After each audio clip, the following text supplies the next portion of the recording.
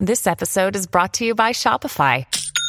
Forget the frustration of picking commerce platforms when you switch your business to Shopify, the global commerce platform that supercharges your selling wherever you sell. With Shopify, you'll harness the same intuitive features, trusted apps, and powerful analytics used by the world's leading brands. Sign up today for your $1 per month trial period at shopify.com/tech, all lowercase. That's shopify.com/tech. Another day is here, and you're ready for it. What to wear? Check. Breakfast, lunch, and dinner? Check. Planning for what's next and how to save for it? That's where Bank of America can help. For your financial to-dos, Bank of America has experts ready to help get you closer to your goals. Get started at one of our local financial centers or 24/7 in our mobile banking app. Find a location near you at bankofamerica.com/talktous. What would you like the power to do? Mobile banking requires downloading the app and is only available for select devices. Message and data rates may apply. Bank of America NA, member FDIC. Thanks for downloading the Intelligence Squared podcast. Here in London, we're already looking forward to the launch of our autumn season. One of the events we're really excited about is going to be on explaining how the technology that surrounds us actually works. And to do that, we're bringing together two of the world's masters of explaining and popularizing science. Randall Munroe, the creator of the incredibly popular webcomic XKCD, and Marcus du Sautoy, Oxford's Professor for the Public Understanding of Science. That's happening on October the 2nd, and you can buy tickets for that at our website, intelligencesquared.com. Now, here's this week's episode. We hope you enjoy listening. Welcome, everybody. I'm Kamal Ahmed, the economics editor of the BBC. Welcome, Satya, to London. Flew in today. I'm going to let you into a little secret. As the economics editor of the BBC and formerly business editor of the Sunday Telegraph, I get an awful lot of books written by chief executives. And 98% of them are abysmal. And they talk in management gobbledygook about how great they are and all the successes they've had, usually written at the end of their career, not slap bang in the middle. Luckily, Satya, yours is nothing like that. Thank you. It came thumping through my letterbox at home, and I sort of looked at it in a slight degree of trepidation, thinking another one of these books that endlessly bores on about how great the person is. But actually, Satya's book is unusual, can I say, in that it not only speaks to the big issues of running global corporations, of being a technology leader in this era of such uncertainty about where the economy, where technology, where government is going, with great honesty. But it also talks with great honesty about Microsoft itself, the mistakes, the things that need to change, and why they need to change. But also it touches on the huge issues that we're going to talk about tonight, as well as about Satya himself, as well as about Microsoft, the big issues around artificial intelligence, the growth of quantum computing, the notion of augmented reality and what do they mean for us and the type of society we live in. So Satya, welcome. Kick off Hyderabad, where you were born, to only the third chief executive Microsoft has ever had. Just take us a little bit through that journey. Well, first of all, thank you so much for having me here. Growing up in India, and as I reflected and wrote even in this book, I don't think I had this idea that one day I was going to make it to Redmond, Washington, and then become CEO of Microsoft. Although I'm definitely a product of American technology, in particular even in fact British and American technology, because my first computer that my father bought for me was a Sinclair Z80, that's where I learned to program a bit in BASIC, and after that the IBM PC with DOS and Microsoft BASIC. It had a huge influence, although even when I was learning to code, let's say, I was more into cricket. I was born to two parents. My father was a civil servant with Marxist leanings, and my mother was a Sanskrit professor. And so they hardly could agree on anything, which meant that I could do whatever. And the only thing they agreed was I was wasting my time playing cricket, but I enjoyed it. And if you had asked me even as late as even perhaps my 12th grade, and said, what is your dream? I would have said, play first-class cricket for Hyderabad and, work for a bank, and that would be wonderful. Mm-hmm. And somehow I think my father got the idea that that's very provincial. And he forced the hand and said, you got to get out of this place.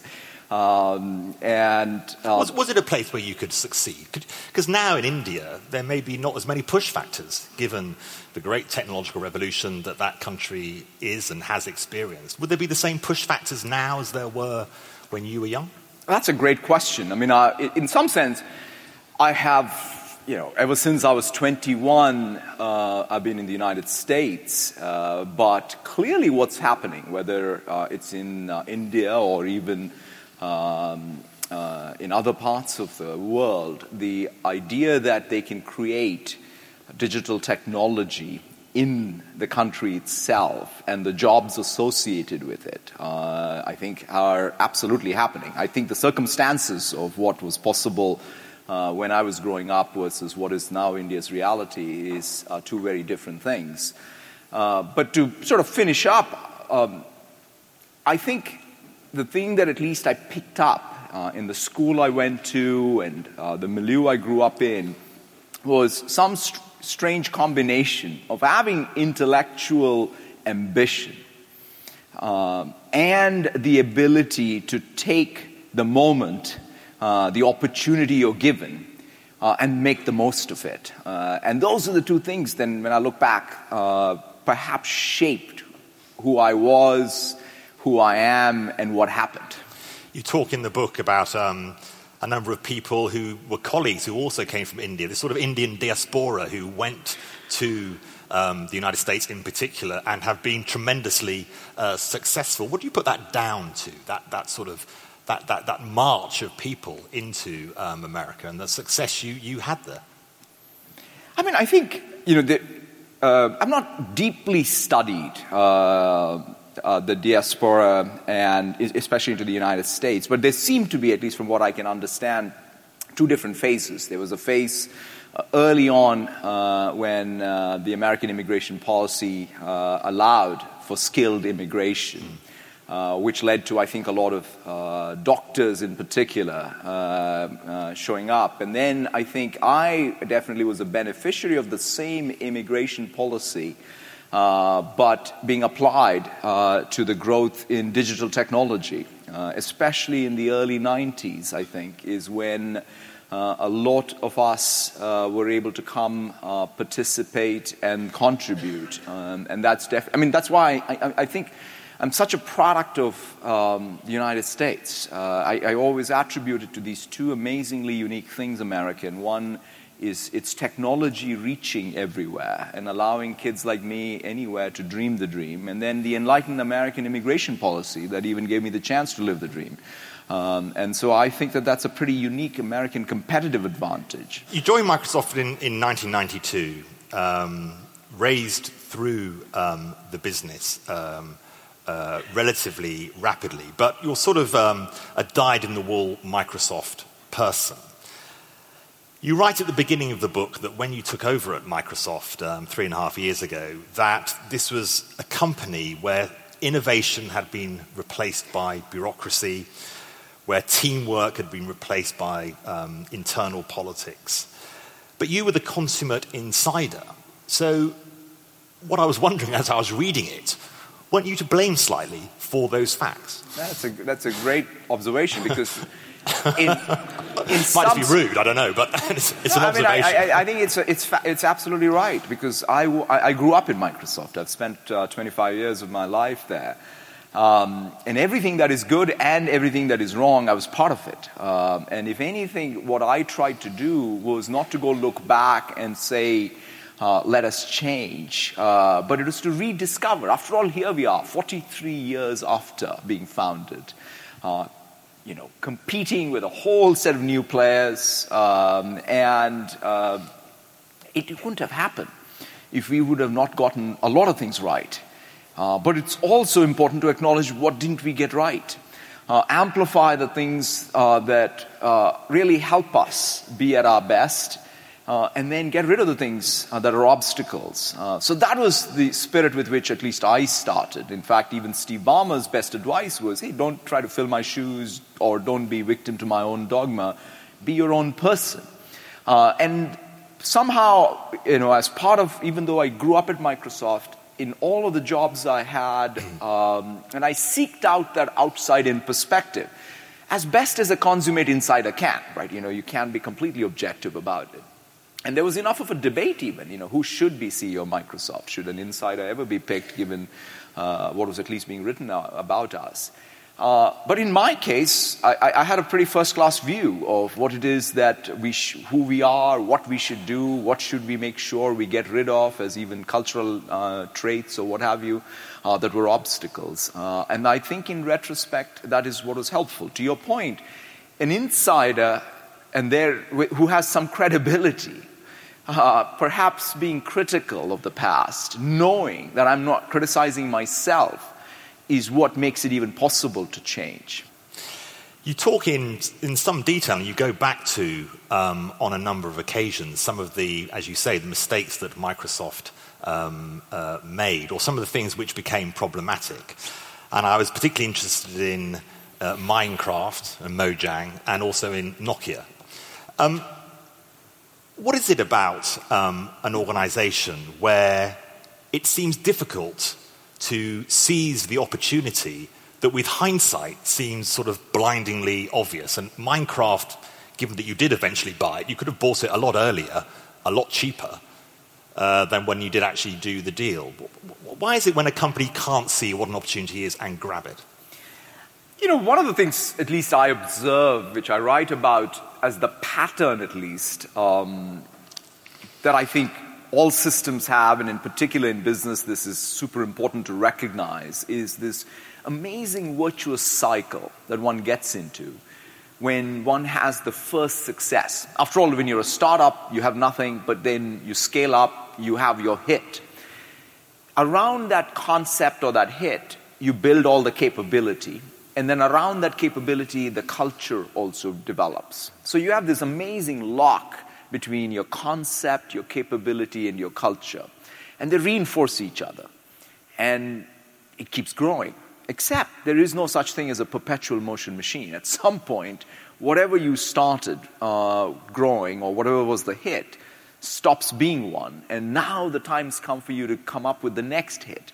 In order to do that, you need new capability. Whatever capability you may have had in the past may not be enough. Sometimes line extensions are easy, but line extensions are not all growth. Culture will then fight that. So that is what I think we need to recognize. And was that the PC? Was that where the lock came? Democratizing the PC was Bill Gates's great statement to the world. And did that become the lock for your business? But if you look at it, one of the things that we were able to do at Microsoft, and it's in fact even true today about our business, is we are much more diversified. In some sense, you can say we caught 3 or 4 big ones, and we missed a few big ones. So think about it. The PC, obviously, but let's even say Office was the first big hit. In fact, the Microsoft Office and most Word, Excel were all built for the Macintosh before even Windows was a success. Then we had Windows in Office. Then when I joined, for example, in 1992, no one thought we will ever have a server business. After all, what does a PC company have anything to do with servers? That was the conventional wisdom. And then we went after it, and we obviously became big in servers, and now we have a cloud business. In parallel, we even built a gaming business with Xbox. So we have done multiple things. But did we miss the web? Big one. Did we miss search? Even I've heard of that. Did we miss search? Yeah. Those are all big misses. And mobile is another one. But at that same time, I think that's the perspective one needs to have. As I always say, you can aspire to be Don Bradman, but having an above 50 average is not a bad idea for a good test career. So I think that companies really do need to think about, hey, don't rue the misses. but be more cognizant of what really enabled Microsoft to have 4 major hits. How many businesses have these 10 billion plus franchises? Okay, tell us, Satya, what are the keys to the big hits? We'll get back to the misses in a second, but let's hear about the hits first. And it's that. You talk about a growth mindset is one of your things in your book. It's a great point, which is in some sense one of the things that I said. Well, what's the meme we can have where this culture that we have today doesn't inhibit us to go after a new concept or building of new capability? And that is where, my wife had actually introduced me to this book by Carol Dweck called Mindset, a few years before I'd become CEO. And I was reading it more in the context of my daughters. And that book talks about this very simple metaphor that it's better to be a learn-it-all versus a know-it-all. And I think large successful companies tend to culturally become know-it-alls because after all, you're successful, you must know something. Except if you don't have that learn-it-all posture, you're not going to be open. So that's where the concept of growth mindset comes from. You speak a lot in the book about culture, and you talk about empathy. And this is a world where there's a lot of cynicism about business. You're talking about empathy not just internally, but particularly externally, and particularly with your customers in the main you talk about. But I was quite interested in that idea of empathy, an empathetic approach, given that lots of people are suspicious that businesses aren't empathetic at all. They're just about their investors and the bottom line and making as much profit as possible. Tell us a bit about this approach and why you use this word empathy so regularly. To me, one of the things I look back and say, when did we create our best products and these hits? Beyond having a culture, which was, let's say, more the learn-it-all culture, I think the thing that we also had was a deep sense for what are the unmet, unarticulated needs of customers. Because if you said, okay, I'm going to talk to 5 people and sort of do what they tell me to do, that's definitely not going to really get you to a hit product. You have to have a deeper intuition. Where does that come from? I believe the best source of it is empathy. When you are observing the world, when you're talking to customers, when you're seeing things happen, if you are truly listening, not just to the words, but sort of what's behind them, that's the inspiration for innovation. And so it's an existential business need. Then the question is, how does one develop it? I can't go to work and say, oh, I'm going to be empathetic. Because that's just, it's impossible to just switch it on if you don't have essentially the learning from your own life's experience. That's one of the things I sort of even perhaps more so thought through in this book. Why do I talk like this? Or where did this come from, at least in my case? And then I realized that it all came from these hard lessons, whether it was that first interview question or the last interview question that I got in my Microsoft, after 8 hours of solving these math puzzles and computer science algorithms, the interviewer asked me, what will you do if you see a baby who's fallen on the street? And I thought, oh my God, this is an algorithm I didn't learn. And there must be some puzzle here I've got to solve. And I searched for a couple of minutes, and then I said, I'll call 911. The interviewer just gets up. And he walks out and shows me, sends me on my way. And he says, when a baby falls, you pick them up and hug them. And that, I thought so much. I thought I blew it and I'll never get the job. But, eventually I did. But that's the kind of experience. Or whether it's the birth of my son, which was another very big turning point for us. Those are the moments that, in some sense, grounded me. But having had those personal experiences, I think they informed who I was as a leader, a manager, as an engineer. And that's the connection, at least, I see. I want to pick up on the engineer point in a minute, but I do want to ask you about, you talk very movingly about Zain, your wife Anu, and Zain, your son, who has special needs, was born very prematurely. what did you take from that which allowed you to, as you say, you can't switch empathy on, but what was it about that experience that changed maybe the way you viewed not just your personal life, but also your work life? Yeah, I mean, for Anu and me, he was our first child. Both of us were only children of our parents, and if you even had asked me an hour before he was born, what was top of mind for me, it was all about, is the nursery going to be ready? Is Anu going to get back to a job as an architect? What will our weekends be like? And all Bit of of that. an engineer, maybe, still. That's right. And I was then, obviously, everything changed. He was born with severe brain damage, which led to cerebral palsy.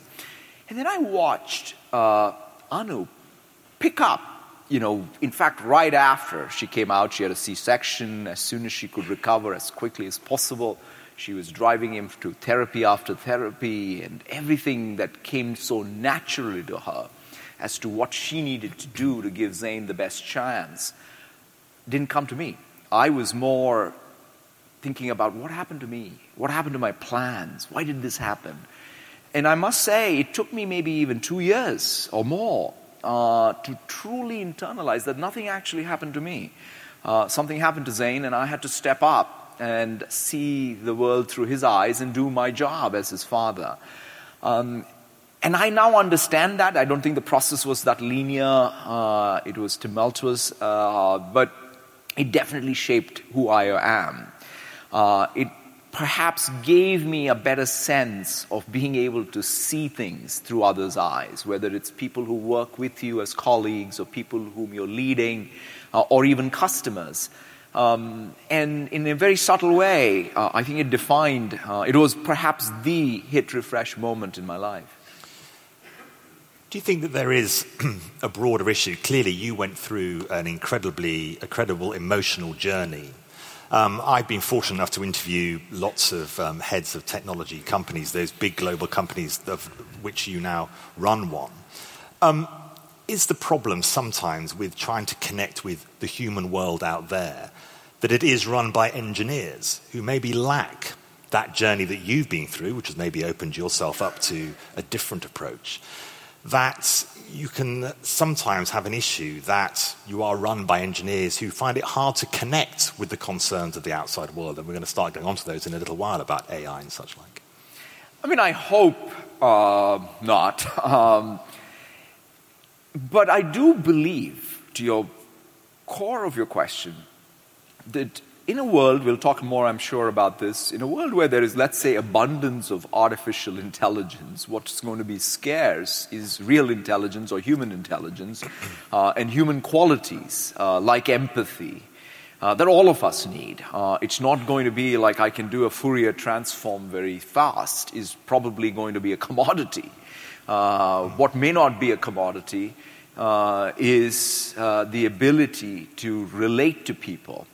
And whether you're an engineer, I think great innovation, quite frankly, as an engineer comes because of your real empathy you have for the problems you want to solve for people, after all.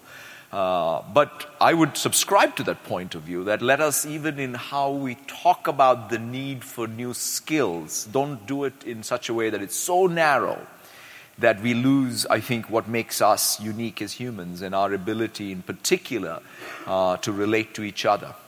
What did you find was the biggest challenge starting at Microsoft as chief executive in a company that you had not been chief executive for such a long time? I just wondered what the main challenge was for you. You know, one of the things which is very different, and not realized this,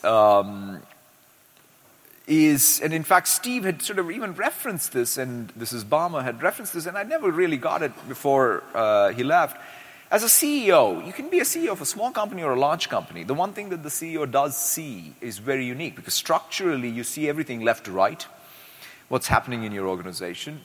No one who works on your team sees it that way you see it, because they all have, by definition, their job to do, which there's a structure around it. And the people you work for, in our case our board, also don't see it. So there is always this asymmetry. But in some sense, you've got to get your judgment right based on what you see. So that's one, I would say, there's nothing that prepares you for it. What did you learn from the fact, as you write about in the book, that Microsoft was left standing on the cloud by Amazon? What did you learn from that? It's one of those things I write quite a bit in the book about. It's a classic case, perhaps, of what even people will say is the challenge of that lock between your capability, concept, and culture. We had a very successful data center business. In fact, it was growing even as late as, in fact, it still continues to grow double-digit. So why would you say, oh, you know what, we have a good idea, which is let's get into a very low-margin business as the next big idea. Usually that's not considered good business decision-making. But yet, you sometimes have to make that when you know that the margin structure that you may have fallen in love with is not long-term sustainable. But the good news of that story is we caught it. We caught our own mistakes. In fact, Steve was the one who saw it, and he got me into this role. He asked me to go aggressively, gave me the support, and now it's the fastest growing business, and quite frankly, we're doing super well in the cloud. You write in the book that there's sort of a distinction between dystopian view of where we're going to go and a utopian view, and actually we're going to be somewhere in the middle. Mm-hmm. How is it that the public can trust that technology firms like yourselves, like Google, like Facebook, like Amazon, are going to give the public what they need and are not going to give the public simply what makes you money?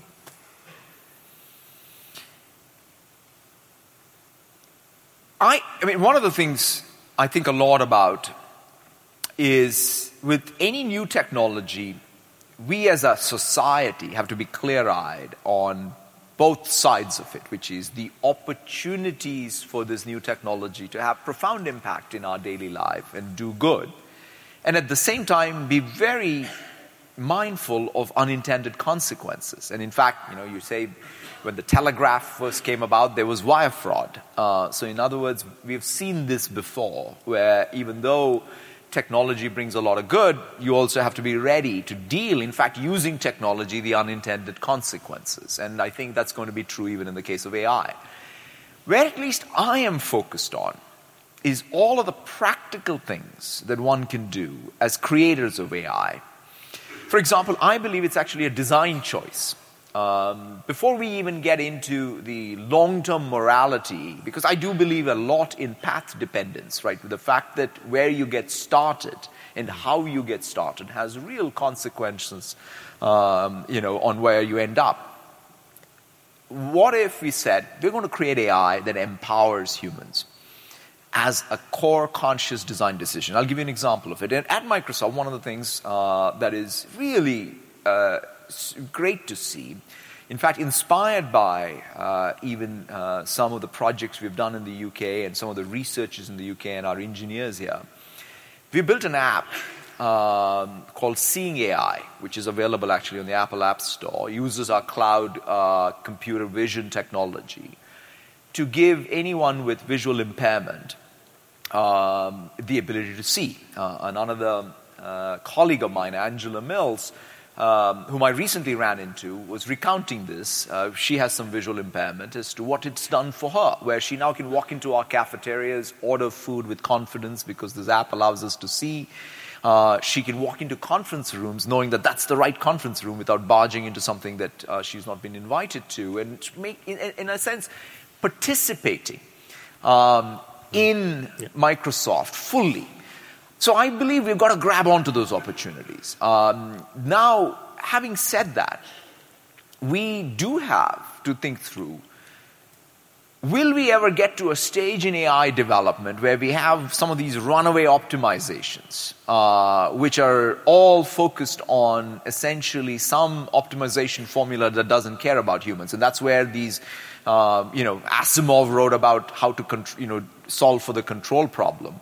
We do need the moral equivalent of that. And I think we have dealt with these, even in tech. How do we fight spam? Or how do we fight botnets? How does the industry come together to set standards for But who sets those standards? This is the key point, I think. It's who sets those standards, and how do you ensure that the public and governments are involved in that debate? I know that a lot of technology companies are thinking very deeply about this. But, and I've asked this question of Mark Zuckerberg, and I've asked this question of Sundar Pichai, you can't be the only ones in this debate, because then you are setting the parameters that some people may have the suspicion are set for the good of you, not for the good of society. Whatever you talk about how great you are and how good you're going to be for human beings, what's your duty to involve the rest of the public square in this debate? No, for sure. So the way I look at it is, first, what we need to do, which we have done, as I said, in lots of other areas, even in tech, around setting standards. You do this in gaming. In fact, there's a partnership of AI where all of us participate. And one of the state-of-the-art issues that we have with AI, especially with these deep neural nets, is how do they make decisions, right? One of the Sponsoring the show for this episode is Marquee TV. Marquee TV is a streaming service with a difference. It's bringing you the top tier of performing arts straight into your living room or onto your device. So think dance, theatre, music, anything you might find in the West End, Broadway, or maybe a cool little experimental space too, but saving you the cost of a few tickets as well. I've got happily a bit lost in their vast library of performances, exclusive interviews, and behind-the-scenes content. Choreographer Jonathan Watkins' interpretation of George Orwell's classic 1984 was pretty cool, and I love the dance piece Sutra, inspired by the skills of Buddhist Shaolin monks. And we've got a special treat for our listeners. Marquee TV offers 3 months of access for just 99 cents. That's right, 3 months for only 99 cents with the code SQUARED. Simply visit marquee.tv and use the promo code SQUARED to dive into the world of arts like never before. Bring the arts home with Marquee TV. When you need mealtime inspiration, it's worth shopping Kroger, where you'll find over 30,000 mouth-watering choices that excite your inner foodie. And no matter what tasty choice you make, you'll enjoy our everyday low prices, plus extra ways to save, like digital coupons worth over $600 each week. You can also save up to $1 off per gallon at the pump with fuel points. More savings and more inspiring flavors make shopping Kroger worth it every time. Kroger, fresh for everyone. Fuel restrictions apply. Design principles I write about, beyond empowerment being one, is we need to take accountability for the AI we create. We can't abdicate, saying, look, this is a self-learning algorithm, we don't know what it's doing. That's just not possible. I think the society is not going to accept that. So that means we need to make AI that's more intelligible, so that then we can inspect it and then understand it. That, I think, is still an unsolved problem, but there are people pushing on the research of it.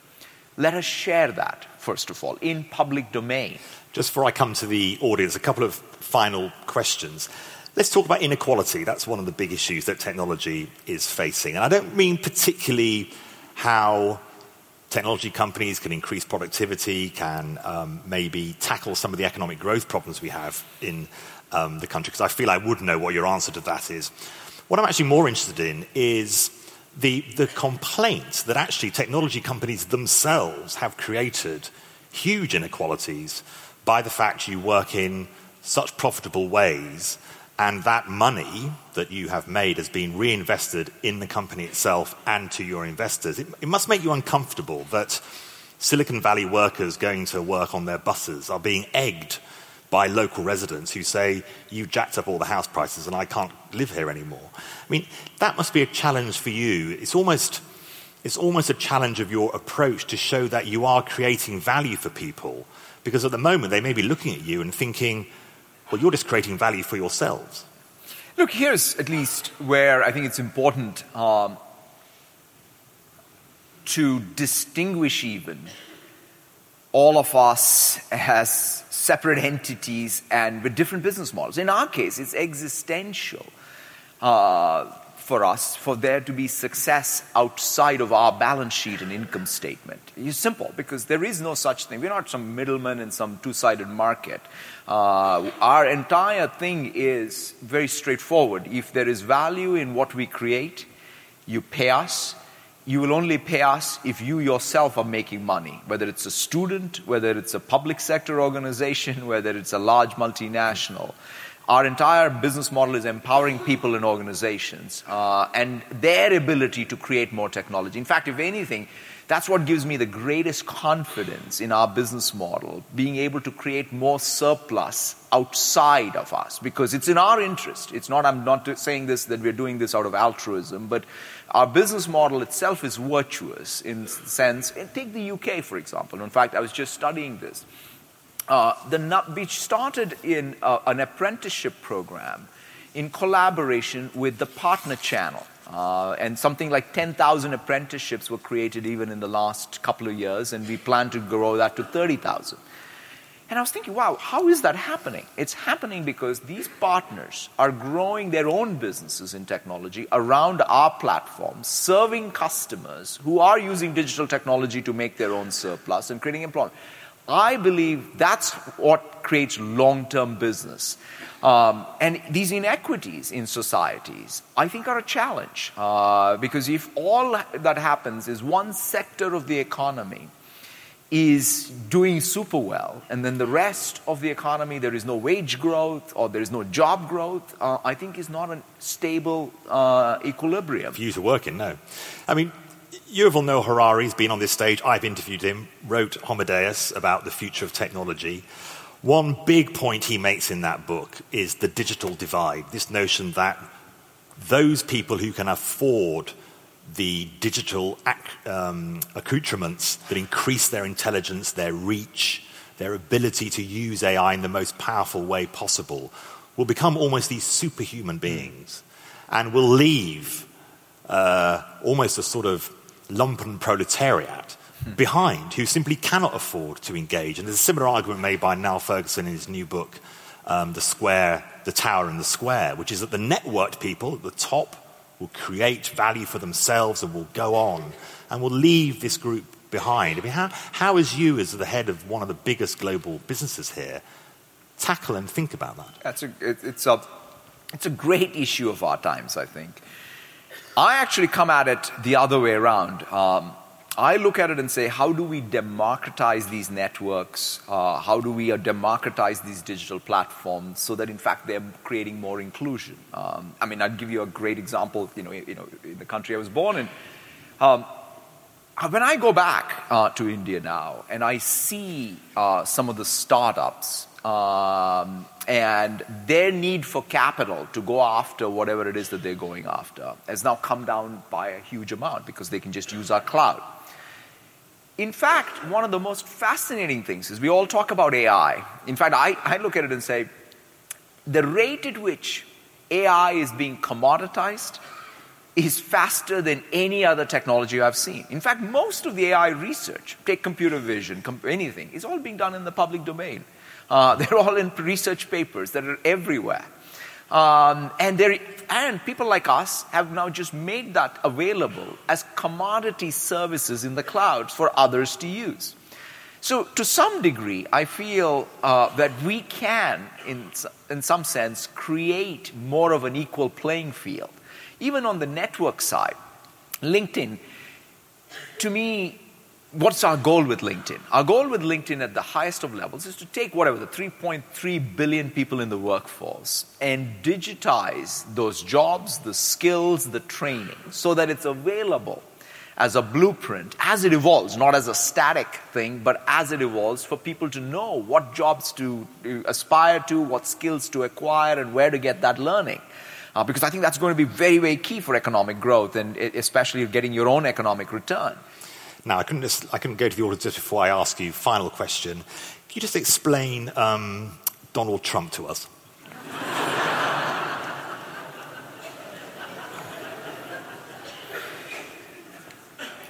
I've met the President of the United States twice, once before he was inaugurated and once after, along with a lot of my industry colleagues.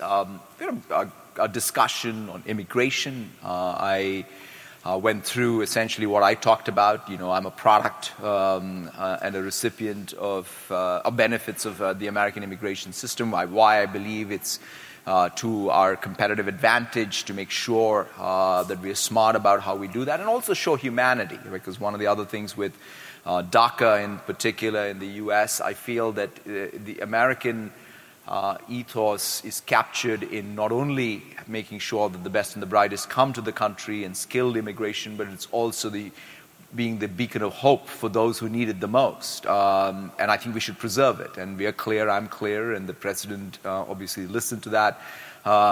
And the other piece I would also say is we talked about investment in digital technology and infrastructure, which is much needed. It's no different, quite frankly, than the conversation we had with the previous administrations or with any heads of state, whether here or in Germany.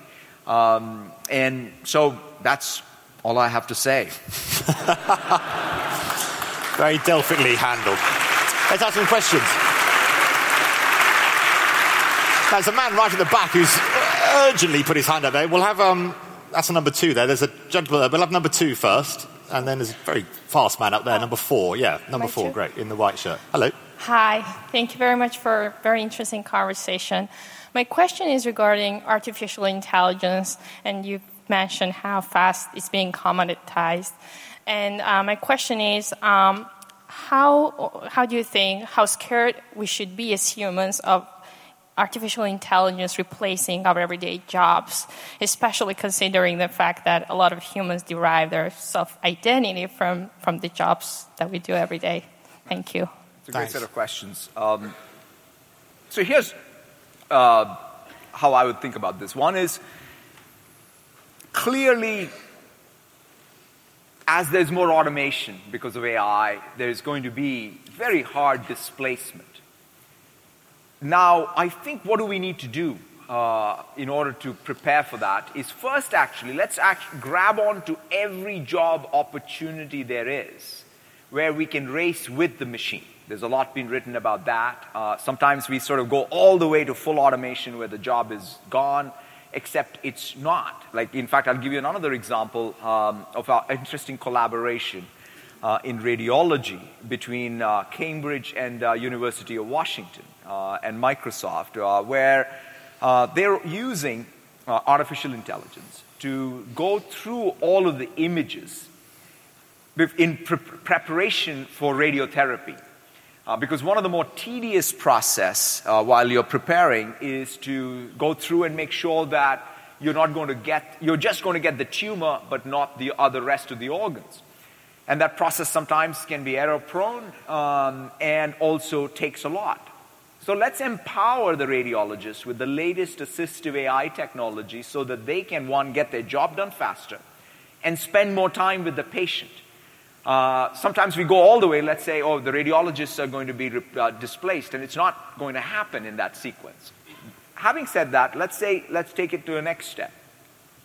If there is full automation in any job, let us not fall victim to this thinking that there is a lump of labor.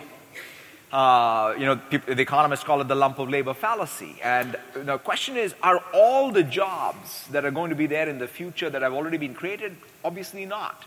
And that's where something like this LinkedIn economic graph can even act as a real-time feedback signal. So instead of trying to speculate about what the future is, let us again shape our skills and our economy with the real-time signal.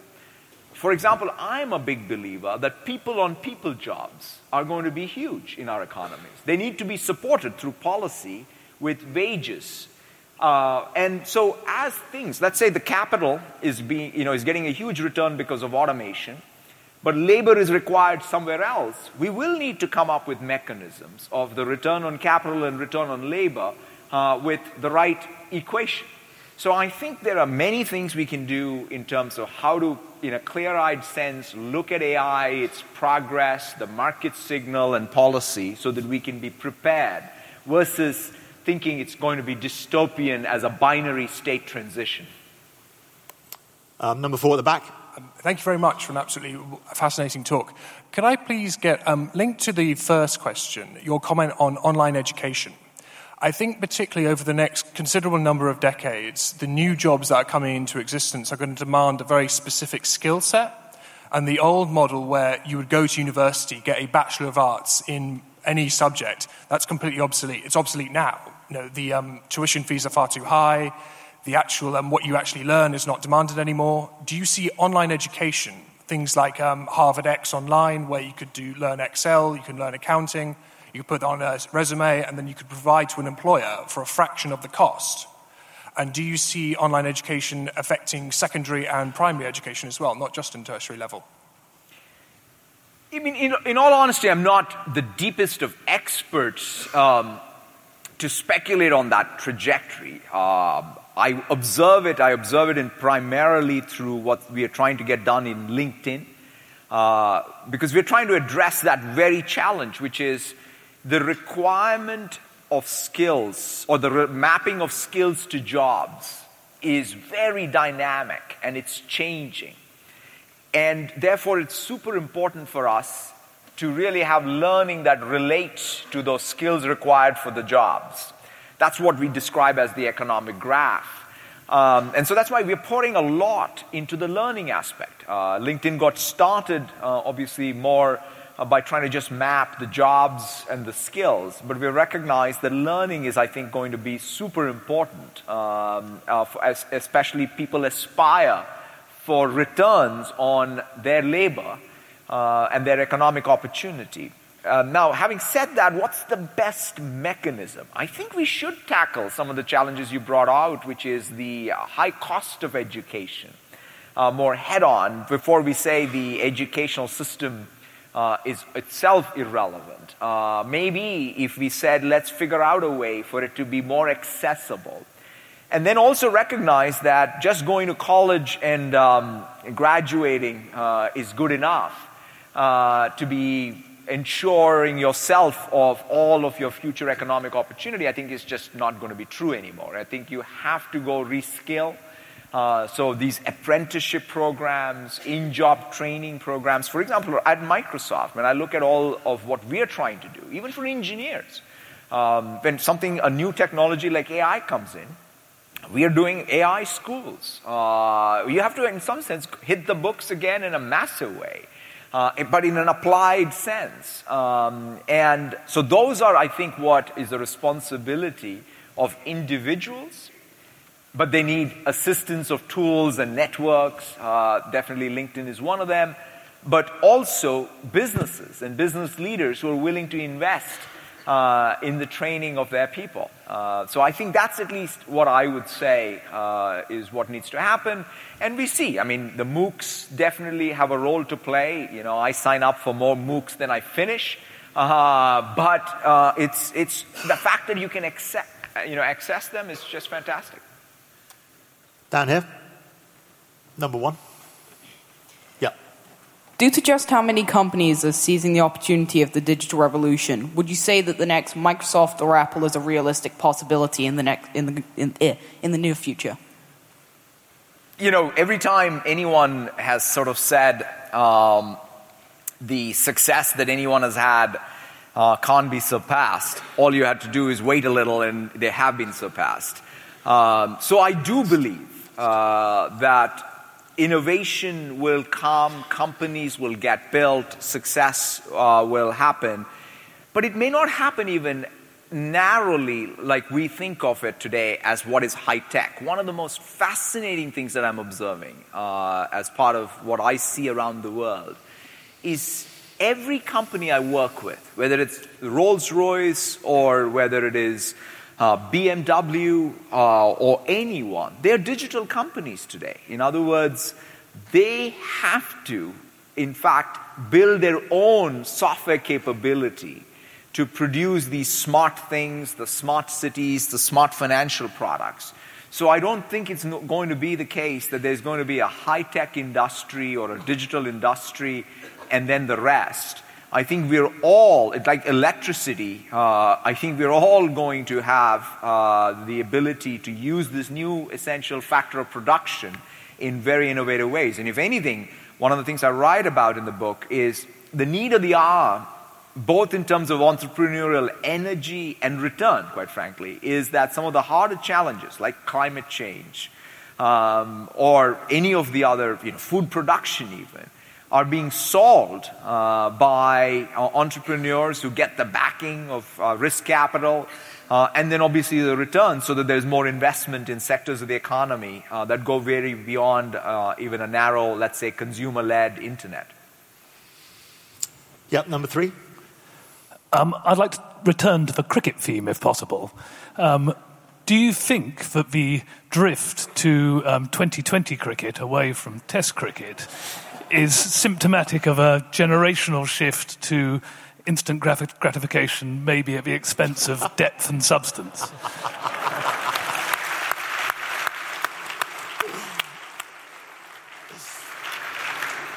Let me say I wholeheartedly agree with you. I'm going to go to the Lords tomorrow, which is the very first time I've ever stepped in there. I admire and I love watching Test cricket. Unfortunately, I don't have the time for it. But luckily enough, because of at least streaming media, you can watch it in small chunks all over. But to me, that's the only form of cricket that I enjoy. You talk in your book about this need for this big thought process around AI, but picking up on the gentleman's point, no one's going to bother about that. They'll want whatever it is as quickly as possible, and you will need to give it to them. You're not going to be able to sit around there, Socrates-like, thinking about, where are things going? Because your competitors are going to be out there moving fast and breaking things. It's a great Hasn't point. that always been technology's way? It's a great point, but here let me just sort of argue a couple of things, which is, this is, I guess somebody was saying there's a debate between the 1984 and the Brave New World, and that's a fantastic debate to be had, because in some sense, what's probably as much of a challenge is the Brave New World. And that is our own ability to amuse ourselves to death is a challenge if it's not checked. I'll give you where I get my inspiration for this. Minecraft. When I watch the Minecraft generation, they are not just playing a game. They are taking what is their imagination and bringing it to life. In fact, one of the interesting data points is if you introduce Minecraft in education, it equalizes even on the gender side the approach to STEM. In fact, it brings more girls because they're not, again, bound to some particular curriculum of computer science that may even have a bias. So I think the more creation tools we put in place, people will choose for even this instant gratification by doing things that are much more digital but artisanal. Yeah, number 1. A question about you. What, if anything, did you learn from your Marxist father?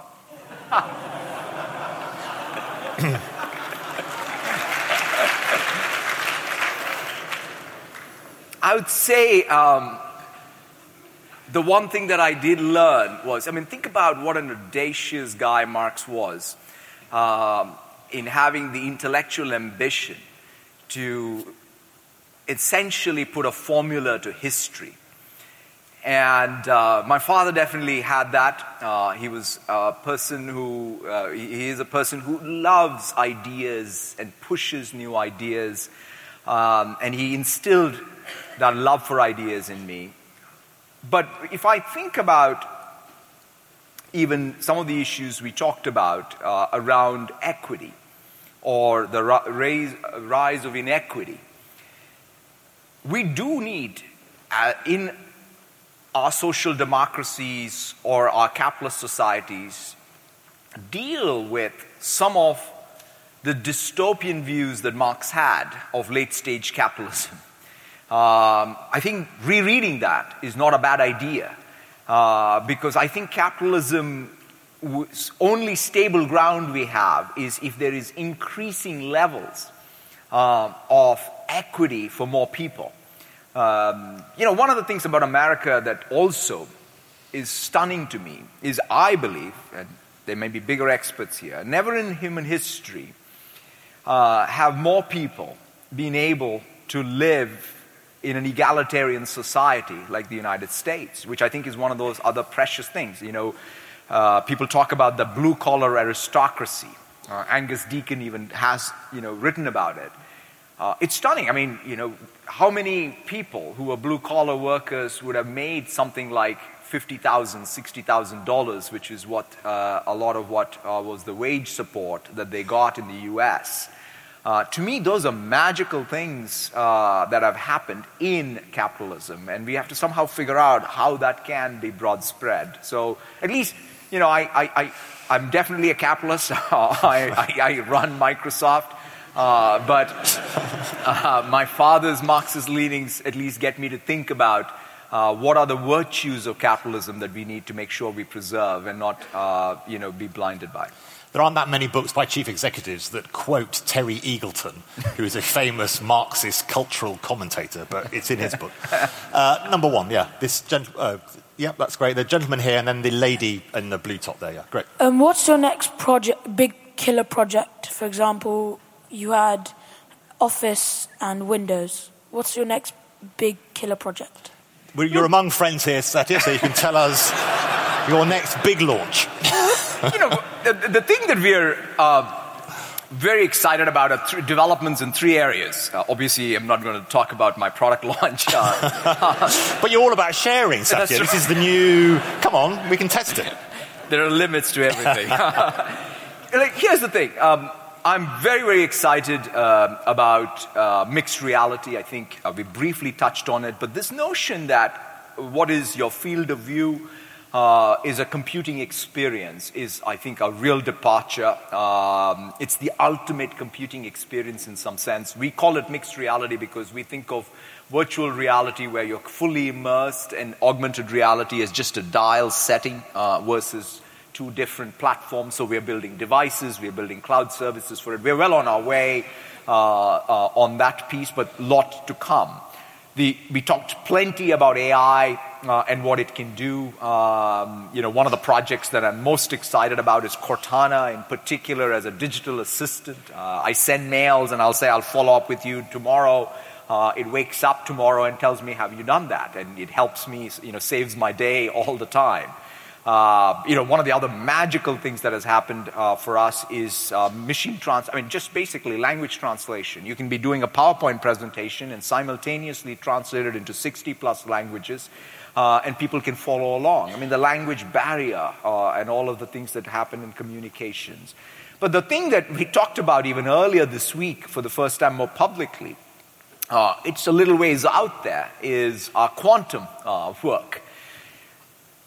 For all this talk of great progress we've made, the first supercomputers had something like 13,000 transistors. The Xbox One X that's going to come out in October is going to have 7 billion transistors.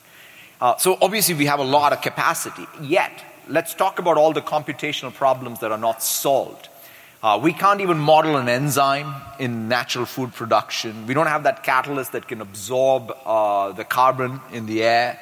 We can't design the new material that'll be superconducting in high temperature for lossless power transmission. These are all computational problems. And if you try to solve it using a classical computer, it'll take as much time as there has been between Big Bang to now. So we need a new approach.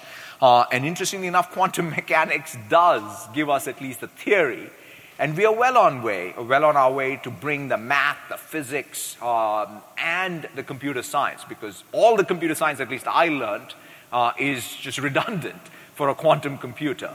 And so we've got to put a complete new system together. So these are all ambitious projects that we're excited about, and we'll keep talking about it in the years to come. Great, okay, yeah. Question here, number one, and then the lady at the back, just at the back of this block. Thanks, yeah. Hi there, thank you. It's been really inspirational and encouraging to hear some of the things you've been talking about, particularly as a fellow CEO working in a different sector. So I lead a company in financial services trying to rebuild trust in the financial sector, but really through working out how we can work with technology and education to bring financial security to the masses.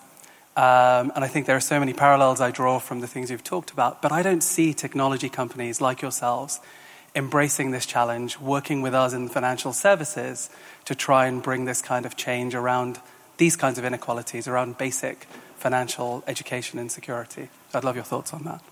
I mean, I think the first thing that you talked about is an issue that, in fact, I write a bit about, which is trust. And how are we, as a technology company, going to earn the trust of users of digital technology? And that's a very multi-constituent piece. And that's where I think we have to do some of the best work ourselves as technology providers. But also we need a policy framework that allows us to do that. But to your very specific question, this is the place where, at least in our context at Microsoft, our entire business model and our entire focus is how can we take digital technology and apply it in healthcare, in financial services, in any other sector of the economy, so that they can drive the dividends to all of their constituents, right? That, to me, I mean, when I think about the cloud and what it can mean, it's an ingredient for you to be able to reduce your transactional costs. And when I look at even all of the blockchain applications that are being written, it's all fundamentally so that the transactional costs can come down and there can be more trust, and then whatever surplus gets created gets actually split and across all the constituents. So my job, at least as I think of it, is to really bring that force of commoditization to industry after industry. And we would definitely love to partner up, and we are, in fact, even right here in the UK, whether it's in financial services or others. And we do that not only through technology, but we have a massive, social responsibility and philanthropy piece to it as well, and working with the governments in partnership. So it will be something we should follow up. Yeah. And one last question here, then that'll be it. Yeah, one last question. Yep. Very quick one. Thank you for your talk. Sorry. Whoever. Yeah, sorry. Yeah. So, how do you think about China and what's happening there? Because obviously, the focus has been the Silicon Valley, but a lot of work is going on in China in terms of technology and development. And do you have any thoughts? Is it a threat? It's an opportunity? And how do you deal with China? That's a great question. One of the things we talked a lot about is mostly Silicon Valley companies and so on. But you're clearly what the Chinese companies are doing in technology, and in fact, I would say across industries, is pretty phenomenal. And I think the dialogue between the United States, the United Kingdom, the rest of the European Union, and China is all going to be important. We can't think of this as let's the Western countries talk and figure this out, and China is going to be something that we'll deal with later. If anything, even take AI development. Whatever I just said about the control problem around AI, people from China have to be full participants in that dialogue. And that'll at least be what I will advocate every opportunity I get, and that's what my hope would be that we achieve. Satya, thank you so much. Time is sadly against us. 90 minutes of fascinating thoughts from you. Thank you to you, the audience, for some fantastic questions. Thank you to Intelligence Squared, but in the main, thank you to Satya. His book is on sale in the foyer. I recommend you go and buy it.